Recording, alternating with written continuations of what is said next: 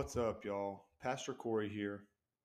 I wasn't going to record an introduction, but I feel like you all need to be prepared for the amazing word that you're about to get. This is a conversation with a good friend of mine. His name is Nolan Wood, pastors a church alongside his wife called Life Church of Athens. It's in Athens, Georgia. This man has an amazing testimony. He and I met probably 2009, 2010 at an FCA camp. FCA is a huge part of both his and my testimony, part of our lives. This man's story and the word that he shares while he and I were talking, so powerful. And the conversation is just so real. You all just need to be prepared for an amazing, amazing conversation that I had with a good friend of mine, Nolan Wood.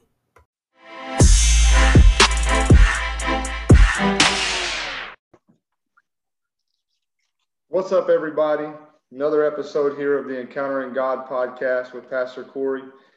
I'm going to jump right into it today. I got somebody who I really look up to in the ministry, somebody that I've served with at some camps in my past. He's the pastor of a church called Life Church in Athens. I believe he's been pastoring there since 2017. He got his undergrad from Georgia, got his master's of divinity. This dude is super smart. I'm going to call him a theologian today because he's working on his doctorate. But his name is Nolan Wood. He's a good friend of mine. We don't talk very often, but I consider him a friend. I consider him a mentor. He's just going to share a little bit of his story because I believe, like I've told you guys in the past, I believe that people's stories really help you to encounter Jesus. And I know that Nolan has an amazing story, an amazing testimony, and an amazing ministry. He serves again as the lead pastor of Life Church alongside his wife, Ashley, and they have 2 kids. So I'm going to let Nolan have the floor. You guys will hear a little bit of my voice, but for the most part, I'm going to let this man tell his story. Nolan, let's get after it, man. Yeah, man. Listen, I appreciate the opportunity to jump on with you. It has been a while, but here we are, several kids later. Yeah. It actually had 3 kids. McKenna's 13, and Spencer's 5, and Nash is 3. And so, yeah, man, it's life is crazy, but it's great. It's good stuff, man. But I'm honored to be a part of this for sure. So, yeah. So I'll just kind of jump into to my story and just how the Lord has really transformed my life. So I grew up in a home where my father was a pastor and came from a long line of pastors. And I like to contextualize that because just so you know what I'm talking about, like my dad was a pastor, his dad and his dad were pastors, my mom's dad and his dad. I got 8 uncles and 4 cousins that are pastors. So when I was born, they probably looked at me and said, that looks like a pastor, you know? So I don't know that I had much of a choice, man, when it came to ministry and just a life of dedicating it to the Lord in terms of vocational ministry. But that's a part of my story too. And we'll get to that in just a second. But my dad was, not only was he a pastor, but he was a coach as well. So I grew up in the arena of sports and the gospel. And so he coached for, 30 something years, multiple state championships in multiple sports, well known in the community. And my mom being solid as well. And so we were very sheltered, but I said that it was a good thing because a shelter can do 2 things. It can protect you from things from the outside. It can keep things from coming in and keep you from going out. And so for us, the sheltering was a healthy thing because my parents taught me to love Jesus for myself. Sure. And that's one thing that I see with a lot of kids that grow up as PKs is it's kind of hammered. And even I was talking to my dad the other day. He was on a call with a group of pastors, and several of the pastors were like, yeah, I don't have a relationship with my son. Either my son's in jail or he doesn't love Jesus. And he basically told them, you disconnected the ministry from the home.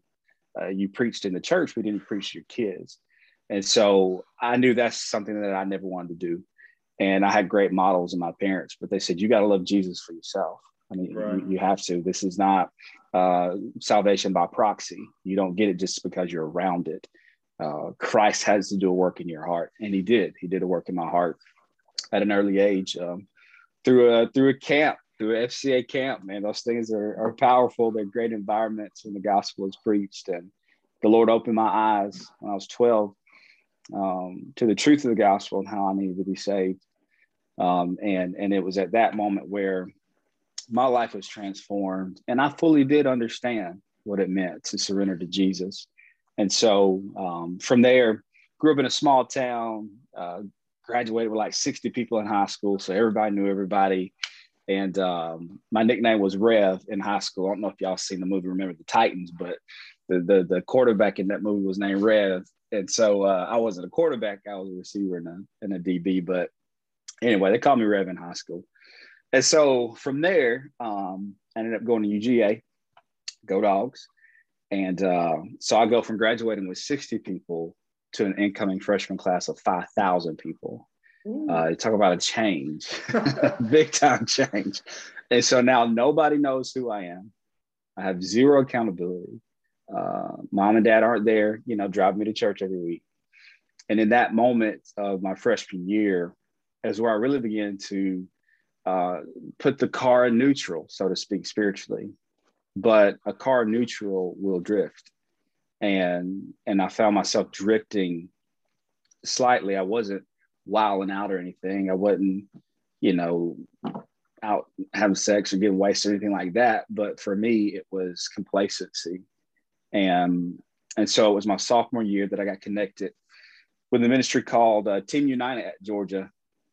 And it was for athletes. And so I actually went through the process of walking on football at Georgia, but didn't work out for me because I knew I wasn't going to be starting as a whole lot of work for nothing in return. And so I chose to stick with academics at Georgia. But I was able to get connected to Team United and got discipled, starting out by a guy named Scott Shepard. And then another guy came named Thomas Settle, who's still at Georgia as a football team chaplain. And he began to pour into my life. And that's when I began to see a healthy model of discipleship. Like, we all need somebody to walk with us. And even if you're listening here tonight and you're on an island, you're by yourself, maybe you convinced yourself that you can be by yourself. That's the lie of the enemy. Like, you cannot walk alone in this thing. You can't. You'll get picked off. So thank God for that. I was rooming with a lot of Christian guys, was involved in FCA camps over the summers, and where I met Corey, and just that really began to impact my life tremendously. But one of the problems that I had through all of that time, even with FCA camps, I had a problem with transparency. I had a problem with trying to uphold an image of pretending that I was something that I wasn't, and not that I was a bad individual, but I liked upholding, or I liked presenting myself in the view of other people to where they could think, oh, that kid's got it all together. Yeah. And the lack of transparency, it hurt me in many ways, because when you get around people that are real, they can see through that. They can tell, like, you're putting on right now, And so it was actually my now wife that helped me in becoming more transparent. And she was a woman that she wasn't playing no games, because I'm gonna be honest with y'all, before her, I had about 3-4 of them lined up, girlfriends. I mean, I had one over here, one over there, one somewhere else. And when I met her, she loved Jesus for one, but she also said, listen, I can love you or I can leave you. I don't need you. I'm self-sufficient. And that made me straighten up a lot. And then meeting her, I met her at church. And actually my last semester of college at Georgia, I went on staff at Cornerstone Church as a college pastor. And that's where I met Ashley. And so we began to date, and that was good. And it was 3 months after we started officially dating that I went to her and said, Ash, I feel like the Lord is calling me to move to Kentucky to go to seminary. And it was a defining moment for our relationship, because I was expecting her to just kind of break down and be like, hey, this ain't gonna work, and we can't do the long distance thing or whatever. But what she told me was, if that's where God is calling you, you better go. And in that moment is where I was like, yeah, I got the real one right here. Right. Like, she's legit. She is legit. So I moved to Kentucky, and it was a difficult transition for me because I didn't know anybody up there. I was literally, when I left, I packed up my truck, and it was the middle of the winter. I went up there and started the semester in January. And there was a song playing on the radio. I think it's Chris Tomlin, but it just basically said, where you go, I'll go. And for me, that was kind of the anthem, because moved into a house with 9 other guys in seminary, middle of winter in Kentucky, down here in Georgia where I'm at, we get a little dust of snow or whatever, and the grocery stores clear out, and milk and bread, and everybody freak out. But up there, they keep it rolling, it ain't no thing. And so it was snowing all the time. And it was just a hard transition for me, because I'm just like, God, I'm just trying to follow your voice. And I know that me following his voice all my life, it had never stirred me wrong. And I knew I was supposed to be there. And so got there, and I can remember my very first seminary class. It was an Old Testament survey class with Dr. Gentry. Dr. Gentry was Canadian, about 55 years old. And, I'm thinking, man, this seminary, it's the Bible. Like, it's going to be easy, like, okay, I know the Gospels, and I know how to preach. I know these things. The seminary is going to be a breeze. But he starts in the Old Testament, and he starts by saying, economics in the land of Canaan, part 1. And I'm like, what? And then he just starts.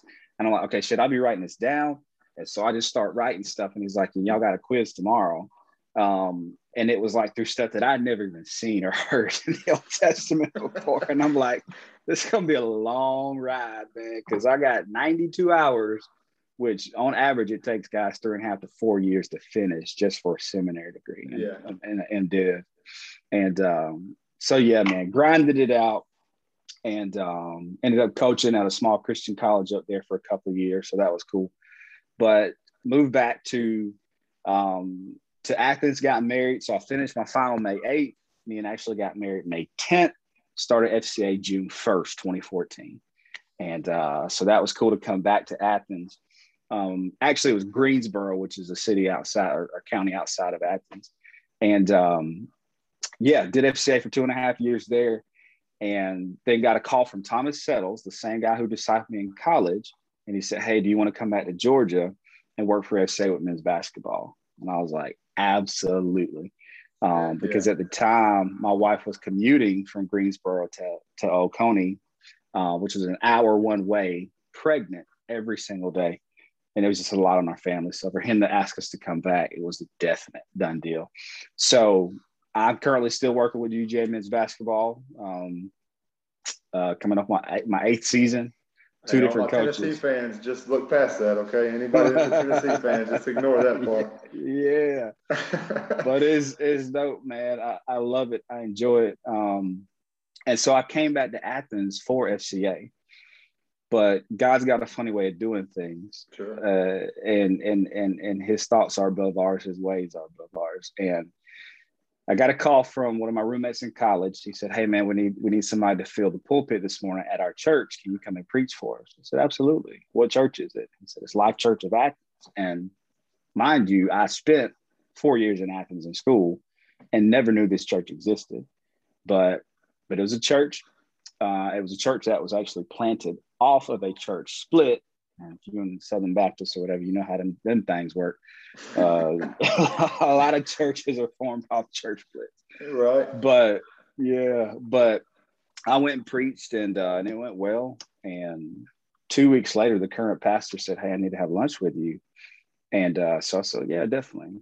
And the first thing he said was, what if you were to become the next pastor of Life Church? And I was like, wait, what? Like, I just came here to fill in. Like, I got the FCA thing going. Like, it's all good. I'm thinking in my head. I didn't say that, but I'm thinking like, what in the world? But the deal that I made with the Lord a long time ago was that my yes is on the table. Meaning, Lord, whatever you got coming my way, my yes is already there. We'll work out the details later because I don't even know them anyway. And whatever I try to plan probably ain't going to go the way I think. So my yes is already out there. And so what I said was, I need to talk to my wife. So I went talked to my wife, and we basically said together that we'll keep walking until God tells us to stop. And 4.5 years later, here I am, and he never told me to stop. And so it was his gracious hand that has guided me through that. Now, I mentioned earlier that I came from a long line of pastors, but I also saw a lot of mess and church hurt that was not very pretty. My dad preached in predominantly Black churches and deacon ran churches, and they can vote you in and vote you out. My dad had been kicked out of 4 different churches from the time I was 1 to the time I was 18. And he was labeled as the teaching preacher in a negative way, that he was not entertaining enough, but he was preaching too much, and they wanted an entertainer. And so it those things didn't work. And I was like, Lord, I ain't ever pastored a church. Like, I'll do FCA, but I don't want to deal with that church because it's you got people's opinions and what they want and their expectations and all these things. And so I had a lot of fears whenever I first stepped into the pastorate. And one basic thing that I struggle with or was concerned about is that the church I'm a part of, they vote again for the pastor. And so this church is a Southern Baptist church. This church was all white in Georgia. And I'm telling my wife, I'm like, babe, they got to vote me in. I got to get a majority vote. And I'm not sure how that's going to go.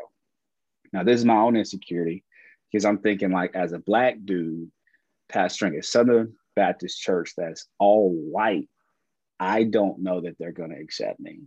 Now, that's my own insecurities that I have. Right. So I was like, they're going to vote.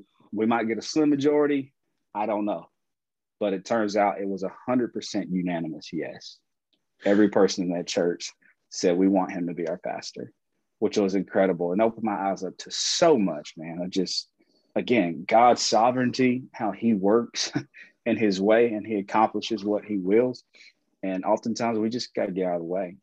And so that church, when I first got there was about 45 people total, kids all.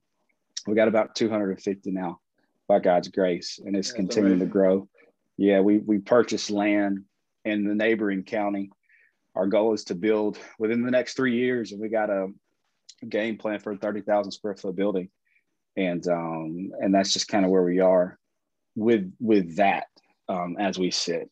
Like you mentioned earlier, working on a doctorate. I was doing some research a little earlier today and climbing that hill, but by God's grace, we'll complete that soon. But that's kind of just where I am at this point, man. But, I don't know. I just want to be obedient. I just want to be found faithful. And there's no formula for this. And even in my preaching, I just try to preach from my heart and say, listen, these are the scriptures. This is what God has spoken to us. There are real people in the Bible dealing with real stuff. And we need to learn how the Holy Spirit speaks to us to get through the things that we're dealing with. And life is going to happen, so many things. And I'll just give you the highlight reel of my life. But, I don't mention the fact that we lost 2 babies in 2020. I don't mention the fact that my dad almost died from COVID. Like the fact that when I got to Life Church, from then to now, actually my first year at Life Church, I did 6 funerals. And one of those funerals was my mother-in-law who committed suicide. And there's so many things that happen that will test you. And they'll test your faith. But that's why the Bible says we got to fight the good fight of faith. It is a fight. It is a fight, but it's a good fight. And the only way that we make it is through the power of the Holy Spirit. That's it. That's it. I don't care what you're doing. If you're pastoring, if you're working in corporate America, if you're a teacher, if you're a coach, if you're a business person, if you're retired, does not matter. You need the power of the Holy Spirit to do what you do. So, yeah, man, that's just kind of where we are today. So whenever you go through things like that, man, with your dad getting sick, losing 2 babies, mother-in-law, what do you cling to? Because I think so many people say, I understand you as a pastor telling me I need to trust the power of the Holy Spirit. Mm-hmm. But I feel like the way we find that is in scripture. Mm-hmm. So in a time like that in your life, was there scripture that you went to that you just held on to with all that you had? Yeah, man. There were actually several. And I like looking at passages. And of course I pick a scripture out of that, but there's a larger context within scripture for the most part. When you're looking at the gospels or the epistles, or there's a context that's wrapped around it. And there's, my gosh, man, there's so many. But I even just simply even look at Jesus and during his suffering when he's in the garden and just crying out, saying, Lord, I don't know if I can do this. If it's possible, let this cup pass from me. Now, this is Jesus we're talking about, right? Son of God, all power, sovereign, king of the universe, is saying, if there's a way for me to get out of this, I'll take it. But he comes to a nevertheless. And for me, in my hurt and my pain and struggle, like, I want to come to a nevertheless, not my will, but your will be done. And there's an overarching narrative that is at play. And the truth of it is, I don't know all there is to know. I can't see the end from the beginning. I am not omnipresent or omniscient. I'm not Alpha and Omega, but God is. And he is the one that I serve. So for me to say, not my will, but yours be done, is literally to say, God, I take my hands off the wheel. Like, I can't control anything that happened. I mean, the fact that we lost 2 babies and we weren't trying to get pregnant at all. We were done. And we got pregnant on the first one. Like, okay, well, God, here we go. Then we lose that baby in 8 weeks. Happens again. Lose that baby at 14 weeks. We're just like, God, what are you doing? But I have to get to that place of nevertheless, not my will, but your will be done. And then another text in Matthew 16 of, you see where God brings his disciples to Caesarea Philippi, and he asks them, who do men say that I am? And they go, well, some say John the Baptist, some say a prophet, some say Elijah, all these things. But then he asked them specifically, who do you say that I am? And for me, that's what hit me a lot in my struggle, was, who do I say that I am? Who has God been to me? It went back to what my mom and dad taught me when I was a kid. Who is God to you, Nolan? When you're struggling, when you're in difficulty, who is he to you? Well, he's been my savior. He's been my friend. He's been my Lord, my confidant. He's been every single one of those things. And all of us have to answer that question for ourselves. Who do you say that I am? Because grandma's faith ain't going to get it for you. Daddy's faith the preacher's faith ain't going to get it for you. Who do you say that he is? And then Peter rises up and says, you are the Son of the living God. And the fact that was revealed to Peter was amazing, because Jesus had not yet told him who he was. And he says, yeah, you got it, Peter. And on that revelation, I'm going to build my rock. On that revelation, I'm going to build my church, and the gates of hell can't prevail against it. But I also see Peter's flesh and my flesh at the same time in that story, because then he goes on to say, you know what? And Jesus talks about how he's got to go suffer. And then Peter goes, no, you don't need to suffer. You don't need to go and die. We got a good thing going here. And then Jesus calls him Satan. And he says, you're after things of the flesh. You're not after the things of God. And then he goes on to say that you got to deny yourself, take up your cross and follow me. Because if you want to gain your life, you're going to lose it. But if you're willing to lose it, you're going to gain it. And so the concept of who is Jesus to me, the concept of denying myself, when I look at Christ, how he comes to nevertheless, man, those are things that I had to cleave to. I had to. And it was a whole other challenge, even in trying to encourage my wife through those difficult times, because I'm grieving, I'm hurting, but she is too. So how do I deal with my own pain and the pain of my wife?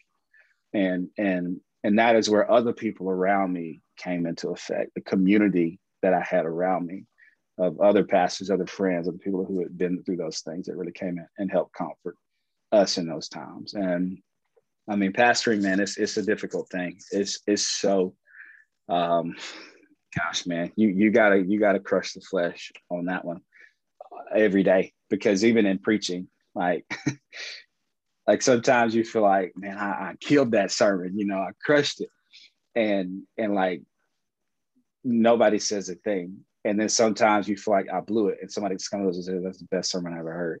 Right. But like either way, it ain't about you, no matter how you feel. If you feel like you blew it or you feel like you won it, either way, those two extremes are not healthy, because it's about preaching the word. Like, preach it, let it do what it does. It's not about me. Right. And so, yeah, man, just a lot of things there. But yeah, that's just some of the texts that I kind of run to. So that's good stuff, man. yeah. I would have never known that you went through Yeah. things like that. And I think that things like that, the fact that I would have never known that, or why it is so important for us to treat everybody the way we would want to be treated. It's easy for us to get mad at this person or that person for whatever they did, when in reality, only they and God know. All hell could be breaking loose in their life, and we might be the only Jesus that they experience. And if we as Christians, if we as believers choose to let our flesh get in the way, man, it's like not only are you hurting yourself, but you could be causing irreparable damage to somebody else. And so, man, killing the flesh on a daily basis is so important. Man, I really like what you said. Two things that you said. One really spoke to me is when you said you told God, you made a promise years ago that you said, God, my yes is on the table. Yeah. I think that's a bold statement to make. And I think that so many people are in a place, especially now, where they just want to do this whole just waiting on a word from God. I'm just waiting on God to move, when in reality, God is moving. And most of the time when they're saying they're waiting on God to move, it's because they know God is telling them something and they're just trying to avoid that being God telling them something. Yeah. Man, it's so powerful. And I think that your life speaks to the fact that God moves in obedience. Whatever you say, God, I'll go. I think that's super brave, super bold. Man, that speaks to me as somebody who I believe that I have a huge calling on my life. God has placed big dreams inside of me. And to be honest, they terrify me because I know that inside of myself, I'm not capable of it. Yeah. Right. I can't build the kingdom that he desires to build, but I'm honored to be a part of it. And I have to keep that in mind. And then the other thing, man, is accountability. That's something that growing up in the Southern Baptist Church like I did, and clearly it sounds like you did too, true discipleship is something that I never experienced. Probably for me also until FCA. And the right people getting involved in my life.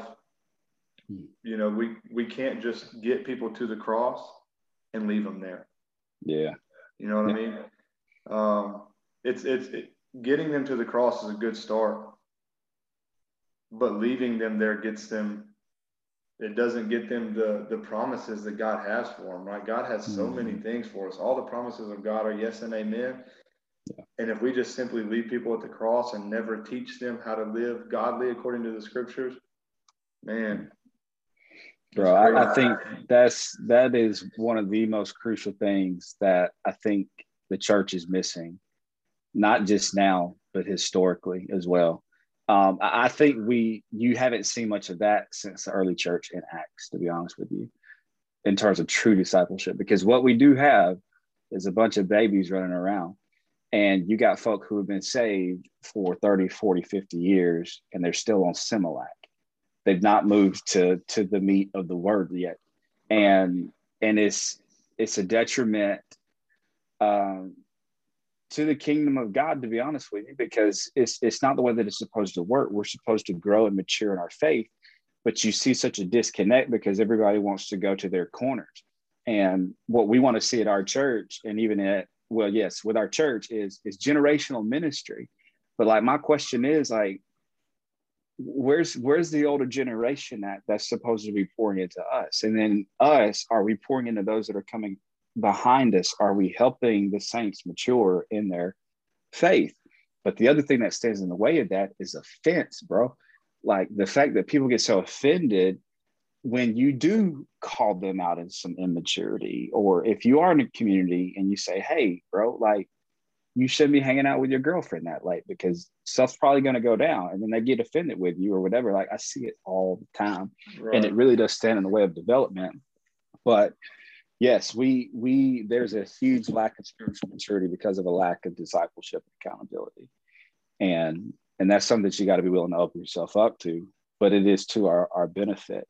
And I think, man, one of the things that you just said that was very honest, but it is a struggle again for a lot of people to be honest with, in transparency, is the fact that you can say, and a lot of people honestly need to say that, you know what, I never saw discipleship growing up. Like I had somebody that I knew that I maybe could talk to here and there, or I had a pastor or whatever, but I was never truly discipled. Like that's a very sobering moment, like to come to, that you could say, you know what, I was never actually discipled. And that's, I think we need to be honest with that, so that we can actually begin to walk in it and know what it actually is. Because that's what we're called and commanded to do. And you can't do it if you don't know what it is. Absolutely. So, yeah. I mean, I think about Jesus, right? And so I've told my wife, we read a book a couple of years ago called The Fivefold Ministry, where it talks about gifts inside the church being apostles and prophets, teachers. There's a couple more. I'll forget them and I'll mess them up. But the idea of discipleship for me is in all of that. And I've told my wife, I believe that I have an apostolic anointing on me in that. I believe that God is calling me to not only plant a church, but I believe that God is calling me to raise up, teach, and send out other believers. But it's not enough for them to just sit under my ministry, hear me preach every Sunday. We have to be willing to take people in, take them under our wing, and truly teach them what being a man or a woman of God looks like. Because just hearing it on Sundays ain't going to help me when I get attacked on Thursday. Right. And the enemy comes roaring. And so, something that I've said, man, is something that I think is so cool that you're doing. Being a black man, like you said, you got voted in 100% unanimously by a white Southern Baptist church. That is huge. I believe that our generation, and I say it boldly, I believe that our generation is going to be a generation that sees walls and barriers that have been in place for far too long be destroyed. I'm ready to live what Paul said when he said, "Let there be no divisions among you, but just be together in unity." We don't have to worship the same. We ain't even got to be at the same building. We don't have to believe some little things exactly the same, but we can pursue the same God with the same fervency, regardless of location. Denomination should not matter. Jesus has to be the center. Yeah. And man, I think that we are primed to see something change if we will grasp onto discipleship. And so to hear you talk about Thomas Settles, I think is what you said his name was, kind of took you in, mentored you. I mean, look at just what one phone call really did. Yeah. You know what I mean? Yeah. So, yeah. And that's a powerful story, man. I love it. Yeah. Yeah. Absolutely, you got anything else? man. Yeah. I mean, off of what you said, man, I mean, that's spot on. And I certainly have a heartbeat to see unity amongst the body of Christ. And that's truly what the fivefold ministry does, is it brings unity amongst the body of Christ. You got 5 different positions there that God has established, but they all work in unison together. And but when I look at unity, you said it doesn't equal uniformity. We don't have to look the same. Right. I love my wife, but I'm glad she ain't the same as me. And she brings her gifts, she brings her personality, and it complements mine. And we work together unified, and that's what the body of Christ can do. And that's one thing, man, I'm trying to do in our area, because there's a lot of division, and I think it's just a snapshot of what's happening across the country, to be honest with you. But I'm trying to take our church and partner with other churches in our community that might not look like us. We're a mixed church now, very diverse church now. But man, we're doing stuff with missionary Baptist churches that are all Black. We're trying to do stuff with Methodist churches. We're doing stuff with, there's Presbyterian churches that we're working with. And just to see the body of Christ come together is so important. It's so important. But, with that being on the scale of the church world, in terms of the body in a building or whatever. Like folks that are listening here, they might not be in vocational ministry. You might be saying, okay, so what does this mean to me on my job or where I am? And it's truly no different, because you are an ambassador of Christ. You represent the kingdom of God wherever you are. And so you are the church. Like you carry the church where you go. But as an ambassador of the kingdom, guess what? You don't carry your own agenda. You carry the kingdom agenda, right? You carry what God has established and ordered and said. You don't carry your own. So that magnifies my actions times 1,000, because I'm not just representing Nolan, I'm representing the kingdom of God. So what I say matters. How I act matters. How I treat my neighbor matters. How I treat that server or that dude that cut me off in traffic. All those things now matter, because I'm an ambassador of the kingdom of heaven. And so if that's, again, in a classroom, if that's in a boardroom, wherever you find yourself, you are a representative of the kingdom of God. And unity in diversity is displayed in the kingdom of God. It's displayed in scripture. And one of the things, so I'm doing my dissertation right now on how to pursue racial unity and oneness biblically, because there are things out there that would say, hey, here's how we try to achieve unity, but they don't give valuable solutions that actually push us towards true unity. It actually creates more disunity, and it has an opposing effect than what it says it will actually do. And so the question is, well, how do we achieve it, man? We see the unrest. We see what's going on in the nation. We see what's going on in the world. We hear it. It's all over the place. So what are the solutions, And ultimately, it is the gospel. It is the fact that God's artistry is displayed in his diversity. The fact that God created so many different things in so many ways, it speaks to his glory. And that's why you got to be you. Like, no matter what, be who God has created you to be. We don't need copycats of other people. I even struggle with this in preaching, like, to be straight up with you. Like, you got guys that you look at, you hear, you listen to, you see guys that are, they might be more flashy with their preaching or more illustrative with their preaching or more whatever. And you easily go, all right, I need to pick that. And you will be exhausted trying to be somebody else. Like, you're running yourself in the ground. Be who God's created you to be. And that's enough. That's good enough. Absolutely. And that's what we're after. And that's when you're truly after making disciples. You're not going to say, all right, this needs to be flashy, or this needs to look, attractive in the way that we do this, because true discipleship is messy. It's messy because you're working with people. And if we ever forget the fact that we ourselves were a mess when Jesus found us, and if somebody chose to walk with us, like, we were that mess at one point, and truly still are a mess. I'm still a mess. But discipleship is messy, and you got to be willing to get your hands dirty. But I just thank God somebody was willing to walk with me, and ultimately thank God that he sent his son to die for a wretch like me on a cross that I deserve. And that's what begins to open my eyes and say, you know what, Lord, like, I got to get in the game. Like, I got to do what you call me to do, but I got to be me while I'm doing it, the me that he's created me to be. And that'll be good enough. That'll be good enough. Yeah.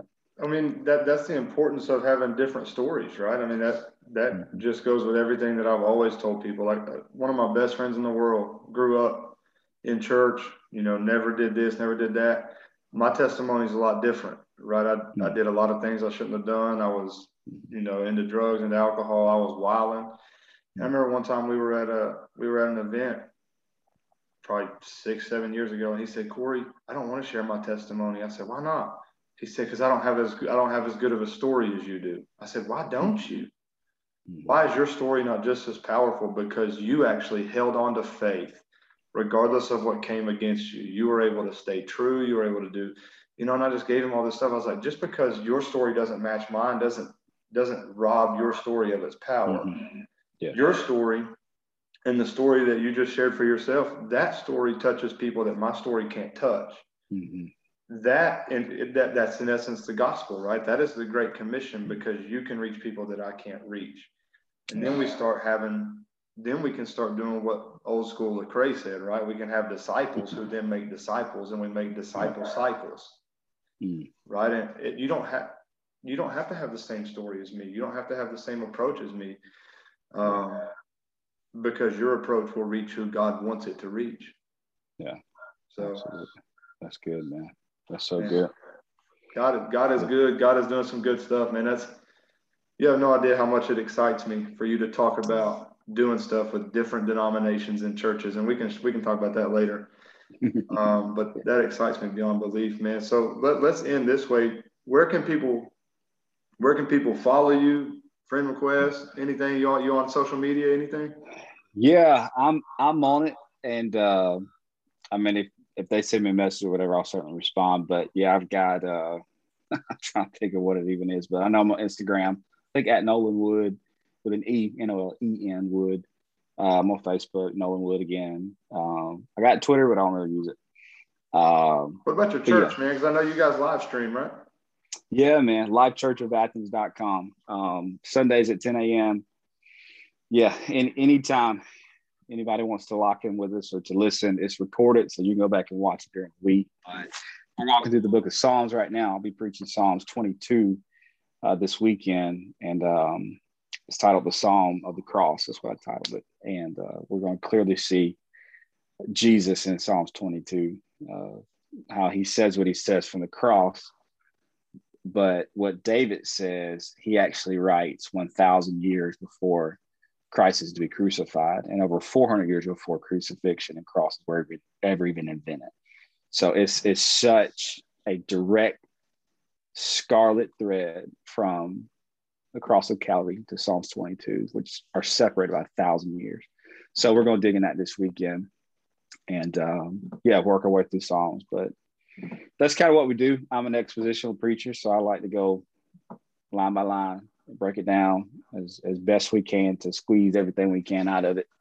And every now and then it'll be topical, but I like to make it simple, just like I like to learn and understand is the way I like to preach and teach it. So yeah. So check us out anytime, Live Church of Athens. You can find us on Facebook too. So that's awesome, man. Nolan, I appreciate it, man. Absolutely, bro. My honor.